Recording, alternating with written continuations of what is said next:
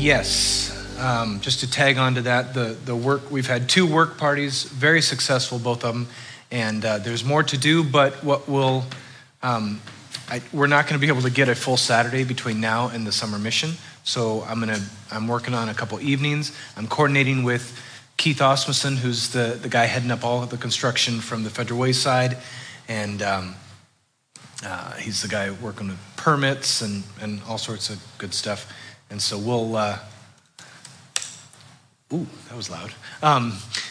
We'll get that going. And as soon as there's information to be had, you will get it in the email and on the website. And I've got the wrong document open. You don't want me preaching that.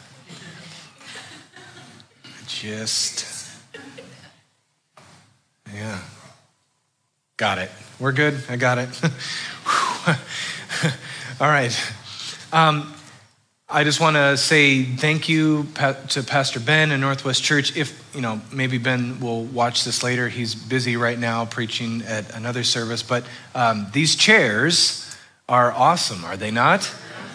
Woo, I know some of you have been sitting in the blue ones longer than some others. But the blue ones we've got stacked up in what will be the youth room. And we're going to save some of those for the youth room because chairs like that are good for youth. And,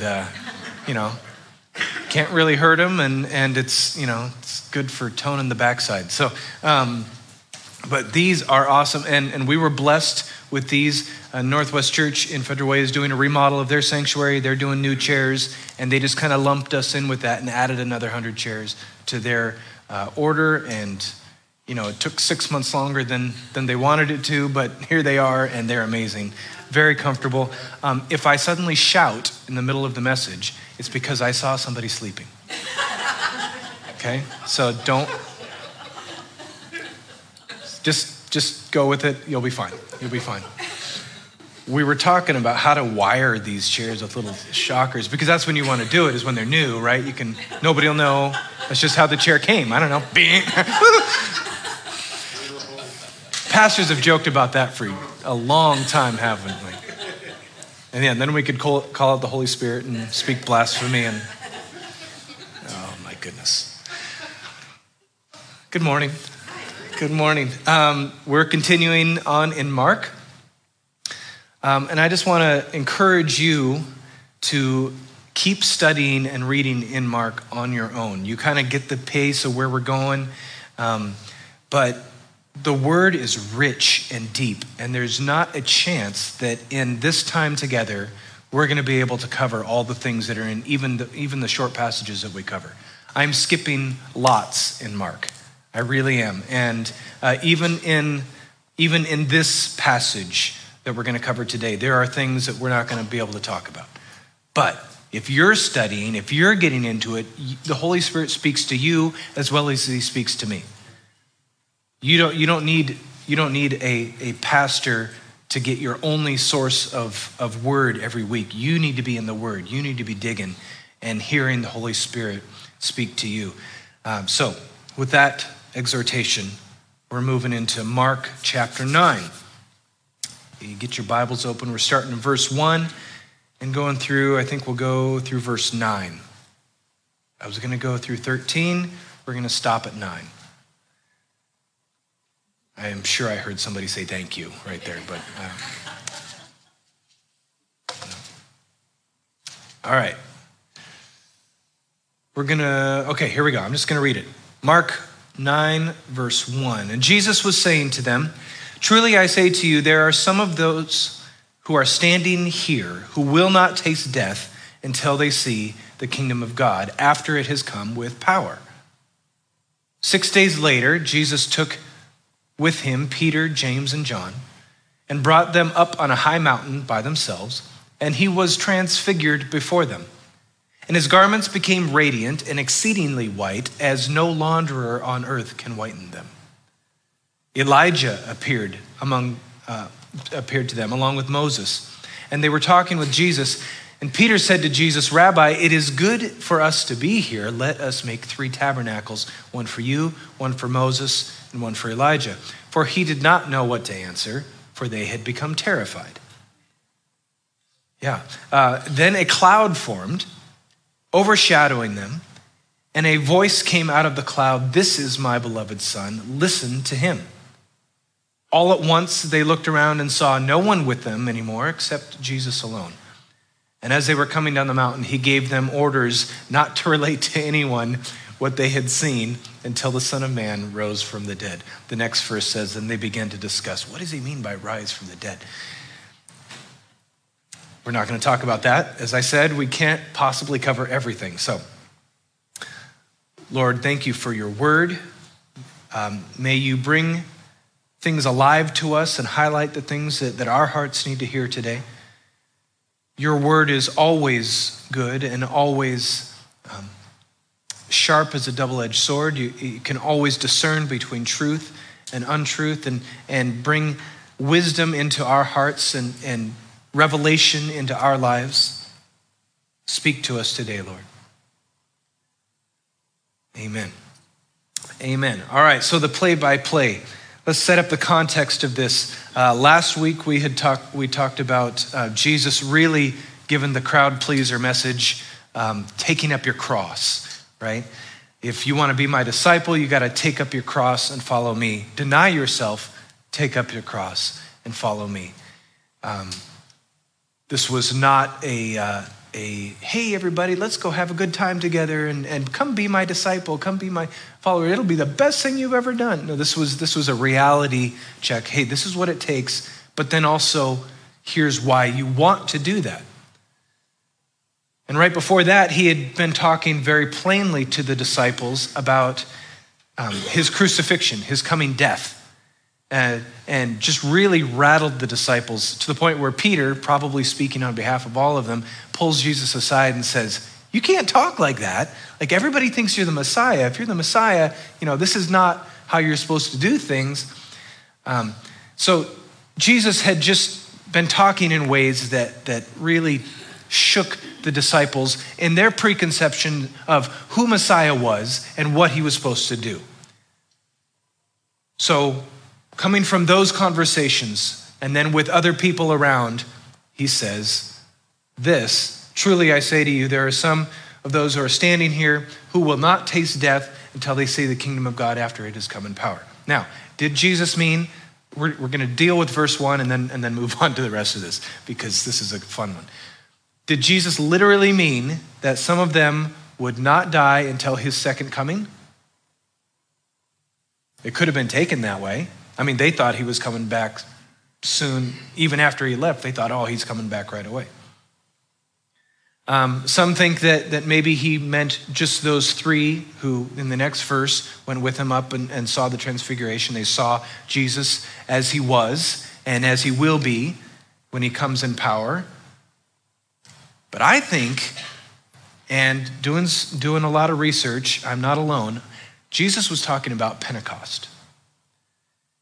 And I think it's awesome that we're doing Pentecost today, but Jesus was talking about Pentecost, and there were a lot of people there in that moment that were going to be there at Pentecost when the Holy Spirit came and when the kingdom of God started moving in power beyond just the person of Jesus Christ, right? Because when Pentecost happened, the Holy Spirit filled the 120 in the upper room, and then quickly more after that, and there was power, and the church was born. We sang it in the song. So Jesus was talking to all these people, and he said, a lot of you are going to be here when the kingdom of God is moving in power. And it'll happen before you die. Well, 6 days after that is when he takes the three up the mountain. Why did he take three and not the rest? Well, the way it kind of plays out in Acts and in the Gospels, those three really became the pillars of the church. Also, there's speculation, well, maybe he didn't want Judas there, so he had to, he had to just take a couple, right? And because you can't take 11 and leave one guy out, that's not good. So no, but he took three. Jesus knew what he was doing. The Holy Spirit was always talking to him. He took the three that were going to be the core of the church after he left. But why the transfiguration? Jesus was always in prayer. Did he need to have this experience personally with Elijah and Moses? Did he need to change his form like this? Or was it more for their benefit? I would argue it was more for their benefit. Now, I'm sure it was fun to converse with Moses and Elijah, but by the way, how did they know that it was Moses and Elijah? You ever wonder that? This was before, pictures on the internet. A name tag. He had name tags. They wouldn't have known anything about their appearance because even in Jewish culture, you couldn't do pictures, right? There were no engravings, no paintings or anything like that because that was, you shall not have any graven images. So they wouldn't do portraits or anything like that. I don't know. They just knew. They just knew it was them. Yeah.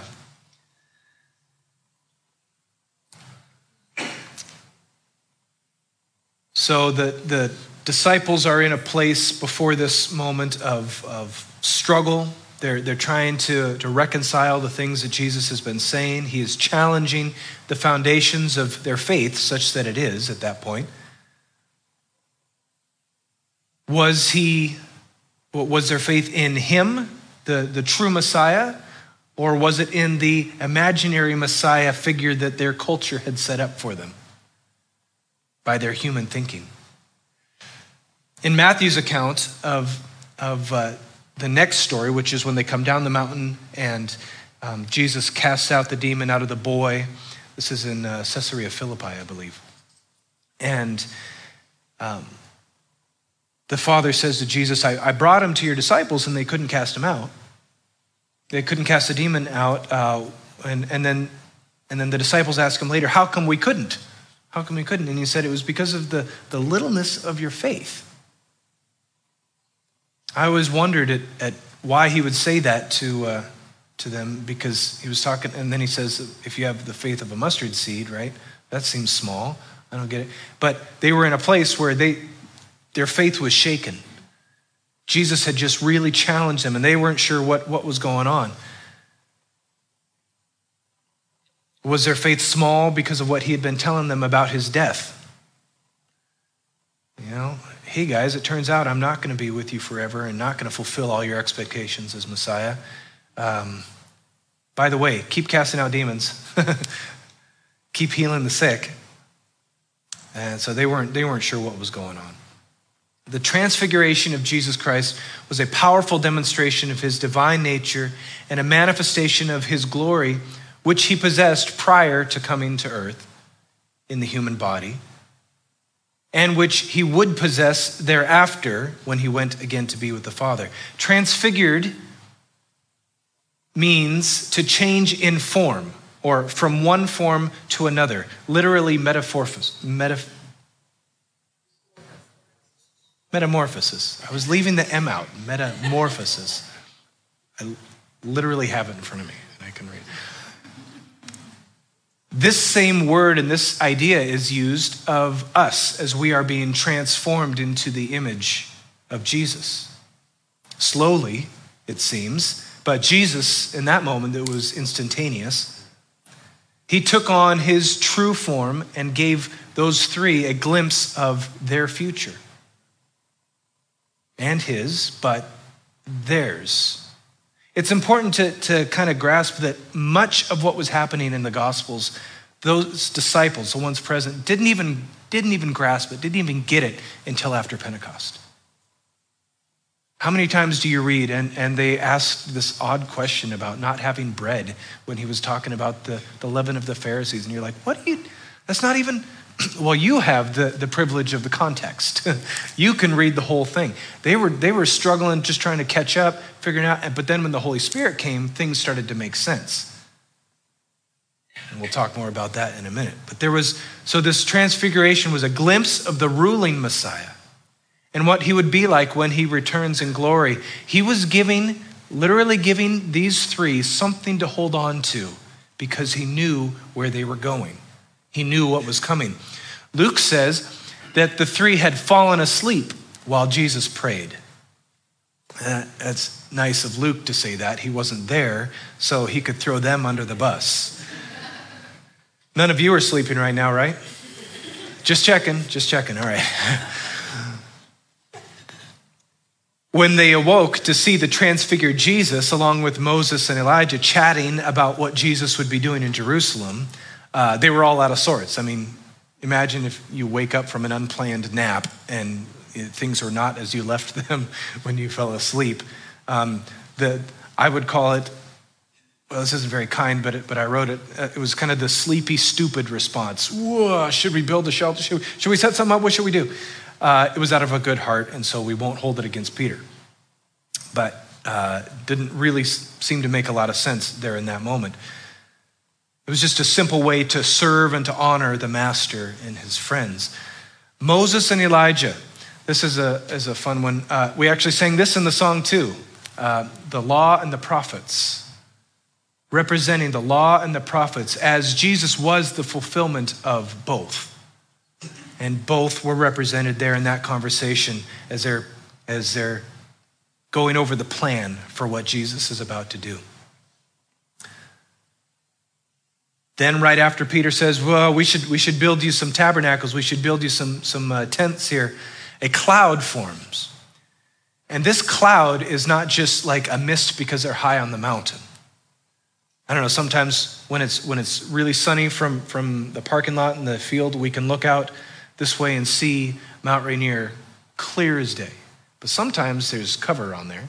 Sometimes there's a little mist going on. Sometimes it blows really fun and Mount Rainier's got a hat and all that. We're not talking about clouds like that on a mountain. This is a very specific kind of cloud. This is the same cloud that led Israel in the wilderness. This is the physical representation of the presence, the immediate presence of God Almighty. This is the cloud that filled the temple when Solomon dedicated it, and the priests fell on their face and couldn't do their duties. And then the Father speaks out of this cloud.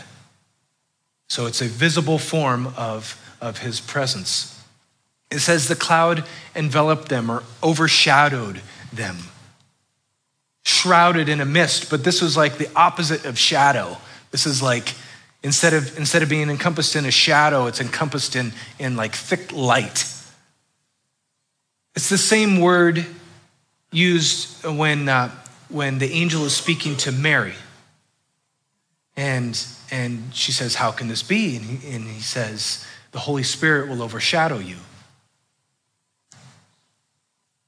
It's the creative, living presence of God. Such a wild experience. I imagine being there with them, or I imagine myself as one of the disciples just being there. There's no way to compute. There's no context in which this fits and makes sense. It's just like try and take it in as it happens. And then it makes sense later. But the Father spoke from this cloud and he said, this is my beloved Son, listen to him. Making sure that they understood who Jesus was and that they really should listen to him and obey him. There's 4 truths I want to highlight in this story as this rolls out.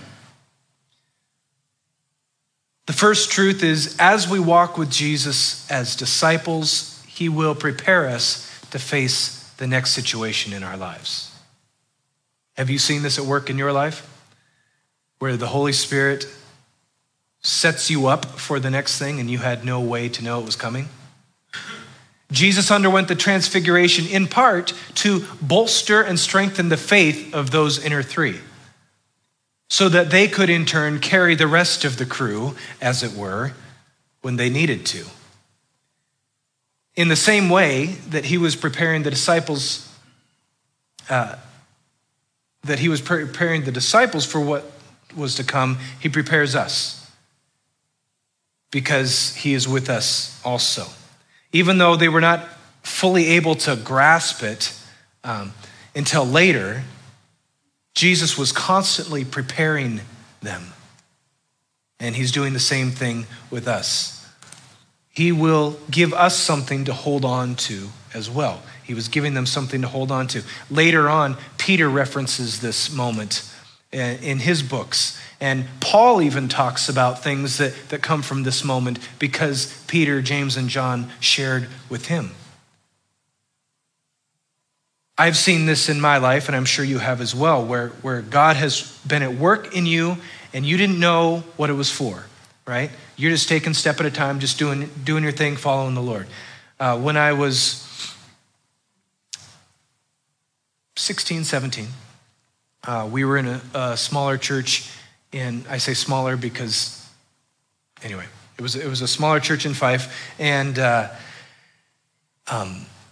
Lord put it on my heart to set up a youth worship team for the youth group because it just felt wrong for me as a teenager to have the old guys coming in and doing worship for us at youth group. I just I didn't really play any instruments that could be helpful or really sing to speak of at that time, but I just felt like God wanted me to do that. So I was the administrator. I was like, okay, let's pull this together, and you can play drums, and you can do this, and we kind of put this together. Still had some of the old guys because Lord knows we needed some help making that happen. So, but as time went on, the guy who was a youth pastor was also the worship leader, and there was a time when he couldn't be there one Sunday night for youth group, and it was last minute things. Somebody got the call before everybody had cell phones. So it came into the office and I don't know how that worked, but somehow we found out that Kevin wasn't going to be there. And so he was our worship leader. What are we going to do? And the sound guy comes up to me with the wireless mic, the mic of power, the mic that any ambitious person craves, and says, "Here, you can sing." What? That was not on my agenda for that day, but I stepped into it. I drove the sound guy nuts because I was super quiet. For like almost a year I was quiet. But from that moment on, I led worship almost every Sunday evening for about a year. I was just doing what needed to be done. I was getting some really good training from Kevin. He was excellent. He was a great worship leader, and he mentored me a lot in flow and how songs work and how to use them and how people respond to things. And I was just doing what was in front of me. I had no idea what was coming. I didn't know. Sometime later, my family left that church and ended up at Northwest and Federal Way. And immediately, my brother and I jumped into youth worship, and we were involved there. And I was set up really well for that season based on the training that I had just received. God was doing things in me that I didn't even know and I couldn't understand until later. And then years later, I look back and say, wow, that was pretty awesome. Like I couldn't have planned that. I didn't know what was coming. Jesus is always doing this in our life. And then it makes sense later. Peter remembers this in 2 Peter 1, 16 through 18. He says, "For we did not follow a cleverly devised tale when we made known to you the power and the coming of our Lord Jesus Christ, but we were eyewitnesses of his majesty. For when he received honor and glory from God the Father, such an utterance as this was made to him by the majestic glory. This is my beloved Son, with whom I am well pleased. And we ourselves heard this utterance made from heaven when we were with him on the holy mountain. As we walk with Jesus, his disciples, he will be preparing us for what is to come. Things you can't possibly know, he will be working in you. If you will let him, if you will follow him. The second truth is listen to him. We see the voice of God the Father here coming out of the cloud. This is my son, listen to him. Why would he tell them to listen to him? They're literally with him on the mountain following him. Why? Because it's going to be really important where you're going to listen and obey.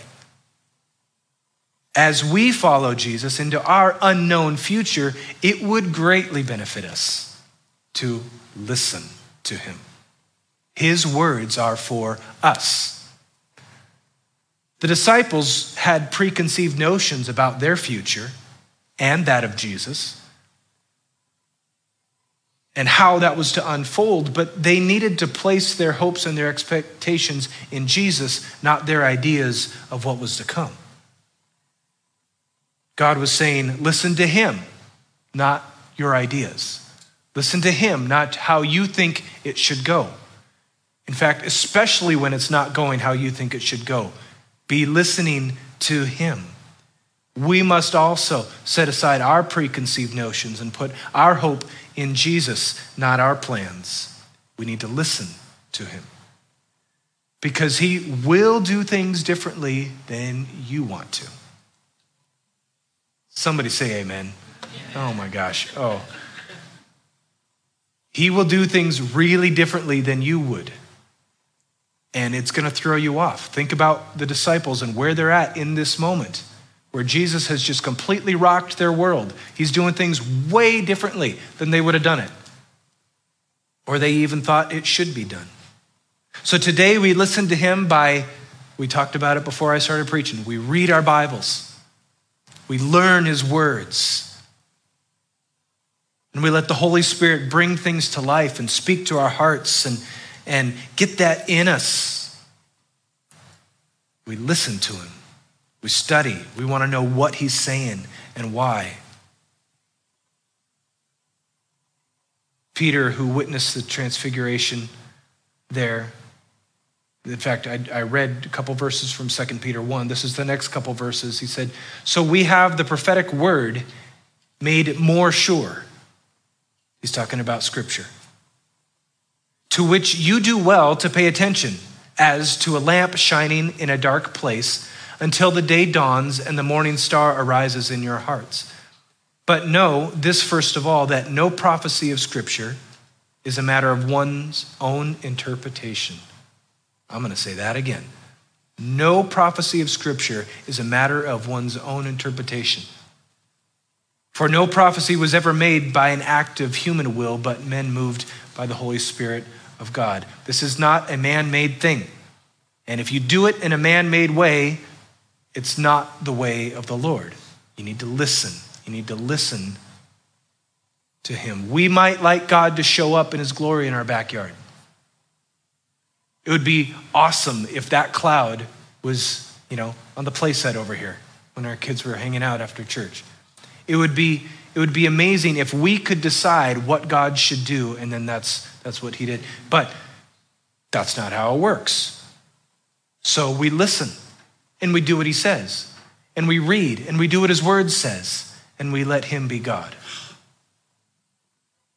So we listen to him, just as the voice from the cloud says. The third truth: Jesus is bigger than our eyes can see. The disciples were no doubt going through the busyness of daily life, of ministry. I will tell you, that is busy. Forgetting that it was God at work in the world.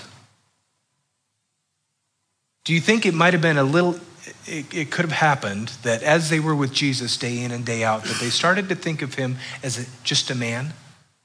I mean, sure, he's the Messiah. He's anointed by God, but he's a man. He's a man. And I see him every day, and I get familiar with this, and I forget that he's actually the Son of God also, right? So I get familiar with him. But he was more than just a man anointed by God and filled with the Spirit. But it's easy to just start thinking naturally, especially in the busyness of whatever it is that you're doing. But what happens is we start to do things in the flesh. We do things natural. We go to our own way of thinking, using our own intellect and wisdom to solve things. Does this sound like a proverb to you? Thinking naturally, relying on our own wisdom. So God steps in at this moment and gives them a huge reminder that this is more than just an anointed man doing things and being the Messiah. This is more than a human endeavor. This is the Son of God here on earth doing this right now. You're in the presence of God. This was kind of like a, hey, wake up. I mean, they had been sleeping also, so maybe they did need that immediately as well as in the future. Jesus was more than simply a man.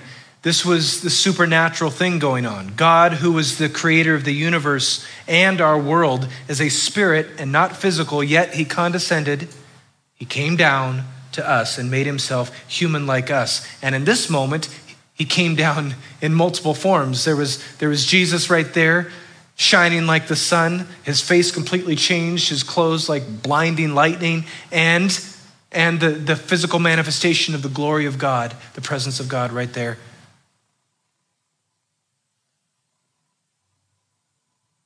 This was a supernatural thing going on here, not a natural thing. Now, I know we never get caught up in the natural thing anymore. I mean, they did then, but we always keep things in perspective and remember that God is at work and, it's not a human thing, right? Don't lie. Don't. We can so quickly move into that mode. There are things there are things your abilities, you can do, you can lean on your own understanding and get by. But what God is doing and what God wants to do is way bigger, way bigger. Don't think of Jesus as just a man. Don't think of your faith and Christianity as just a way of life and just a school of thought. This is bigger than that. This is God Almighty, the supernatural creator of everything, condescending to us, coming down to us and making himself available, and he's on a mission. He's doing things. I remember, just before I started doing worship at this church, I went on a mission trip. I've always loved being with people and working and helping and I was definitely a believer. And looking back, I would say it was easy for me to be a believer. I grew up in a home we were believers. And we loved Jesus. But I don't know that I had really had a moment where I personally gave my life to him based on an experience. I was on a mission trip in Uganda. I was 16 years old and doing the stuff, having a great time, loving life. And we would do crusades out in the bush. And as a white person out in the bush in East Africa, they call you Mzungu, right? Mzungu. And as you're coming in on the truck, all the kids are running alongside, waving and talking and slapping the truck. Mzungu. And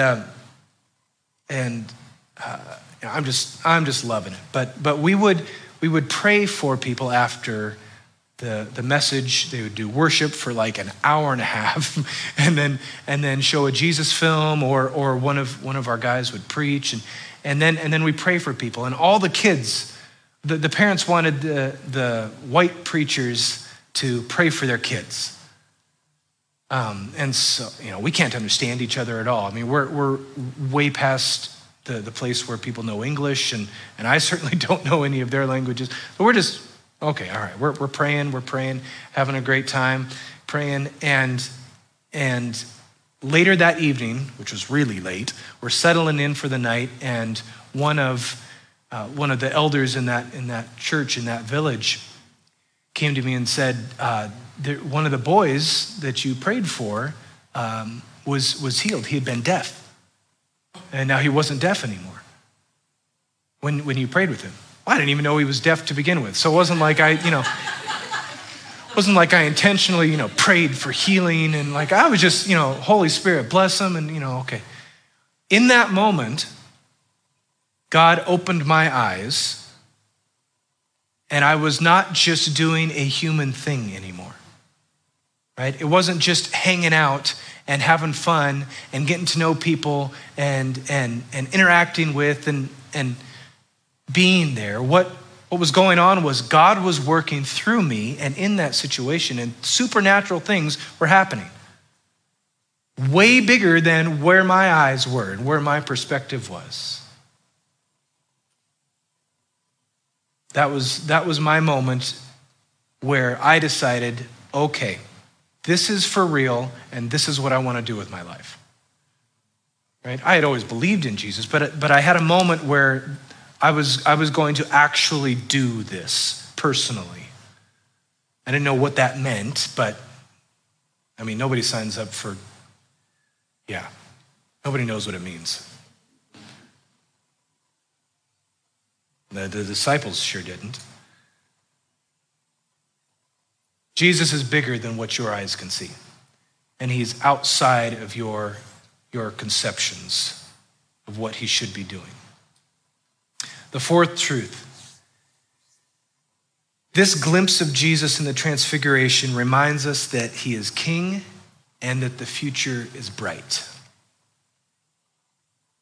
I'm going to say that again. He is king and the future is bright. Boy, do you ever get bogged down? You ever just, the world's going to hell in a handbasket. People are stupid. Like, this is never gonna, like, just fry the place. Just send fire. Once a day. Is that when you're driving? Is that? Yeah.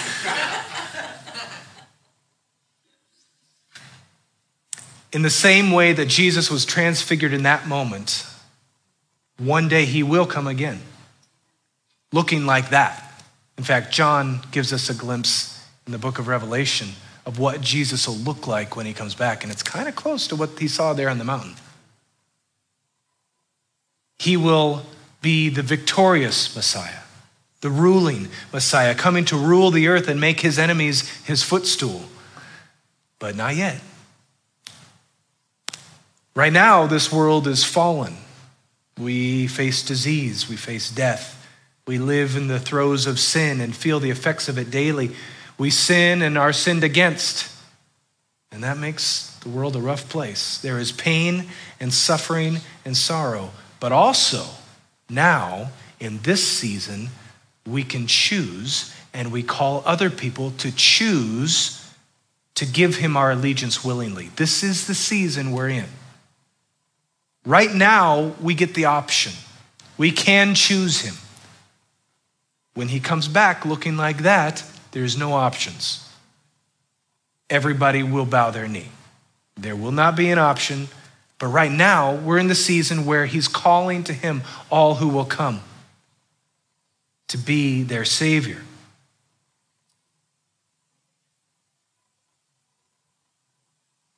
One day, this Jesus who was revealed for a moment to Peter and James and John will be revealed to the whole world. And all the pretending will stop. All the perspectives will be fixed. Reality will be revealed. His true glory will be revealed. And everything of lesser worth, which is everything, will fade away before his glory and his splendor. And he will rule in righteousness and truth. He is the king, and the future is bright. The future is bright. When Jesus was transfigured before these three men, he gave them something incredible to hold on to as they went into this next season. Not long from here, we're kind of wrapping up Jesus' ministry here at this point. Pretty soon he's going to be betrayed and crucified. And they're going to go through that whole season, and he's going to be resurrected, and they're not going to get it. And then he's going to give them some last instructions and go back to the Father, and they're going to need something to hold on to in these moments. After the Holy Spirit came at Pentecost and the church was born, there was shortly after that intense persecution. There was people that did not want this thing to happen, and they were willing to go to great lengths to make sure it didn't. The disciples faced that kind of opposition. They needed something to hold on to. And these three men saw the future. They saw with their own eyes Jesus as he as he was and as he will be. And then when they realized what this was and what had happened, by the time they realized it, he was up at the right hand of the Father, looking like that already. The Holy Spirit made things click for them. Jesus gave his disciples something to hold on to as they went into this next season, the beginning of the age of the church. You know, we're still in the age of the church today. We're still in that season. Today's Pentecost. We celebrate Pentecost today. There's a lot of significance to what Pentecost is in the Jewish culture, and we're not going to get into that.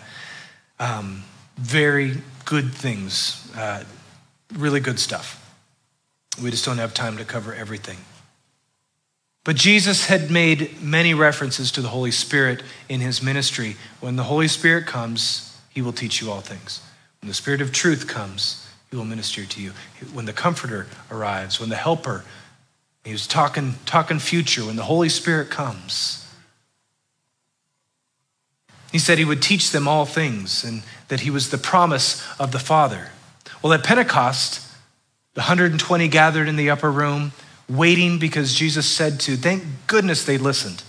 Thank goodness they listened. They were waiting to be clothed with power from on high, and the Holy Spirit came. And this was Peter quoted the prophet Joel. He said, this is the Holy Spirit being poured out on all flesh. And this promise is for you and for your children and for any who are afar off that will come. Any who will come, this promise is for them. Ushered in a new age. Up till that point, the Holy Spirit would come on a person for specific tasks. But now, the Holy Spirit is with us all the time and in us when we invite him.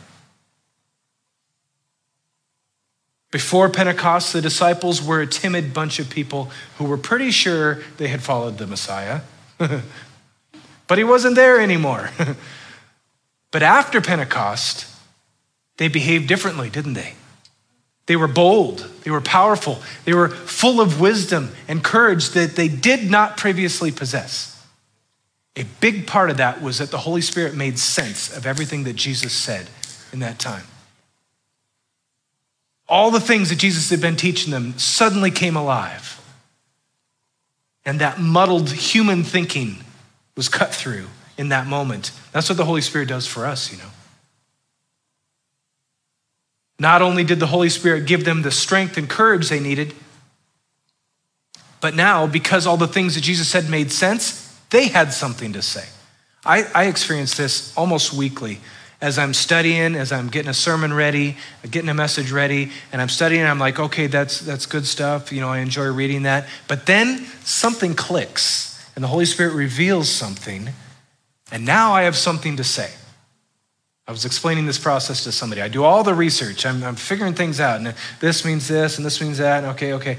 But then usually late on Saturday night, something clicks, and it all falls into place. Oh, that's what it means. That's what he's saying. And that's how the Holy Spirit works in your heart, in your mind. He makes sense of all the things that Jesus said.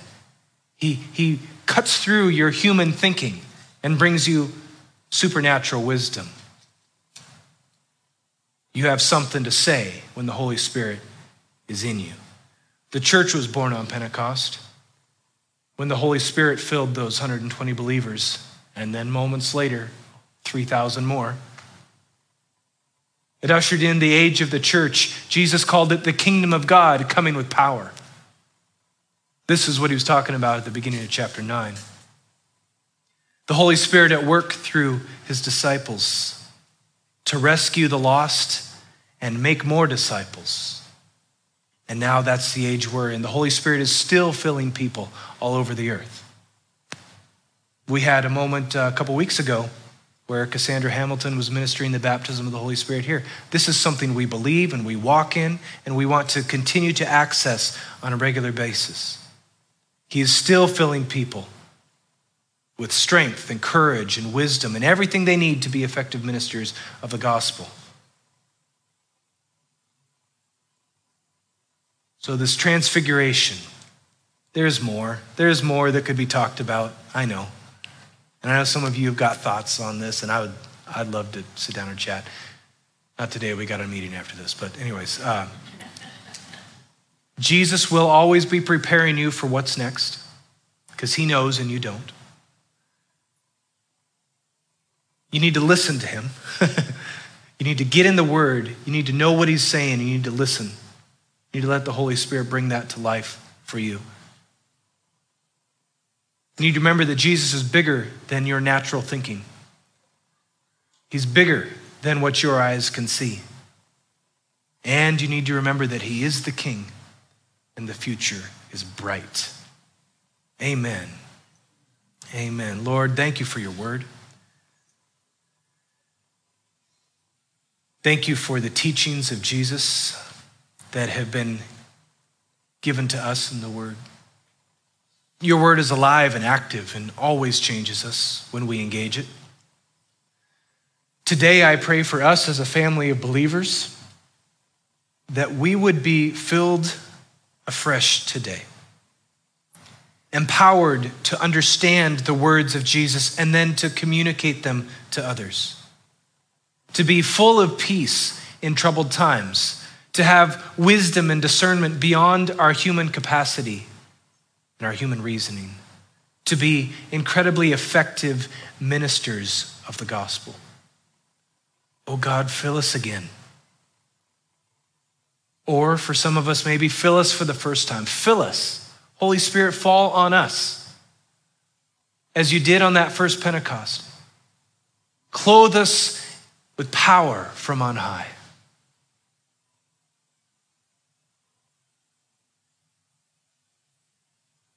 Holy Spirit, fill us again today. We yield to you. Amen. Amen. I encourage you as you are studying this week, as you are spending time in the Word, pray something like that. Holy Spirit, we yield to you. Holy Spirit, I want you to fill me again. As you go this week, may you continue to be filled with the Holy Spirit and his power. May your heart sense his nearness at all times, and may your mind be renewed by the word as he brings it to life for you. May you ever be focused on the mission of Jesus to see the lost saved and disciples made.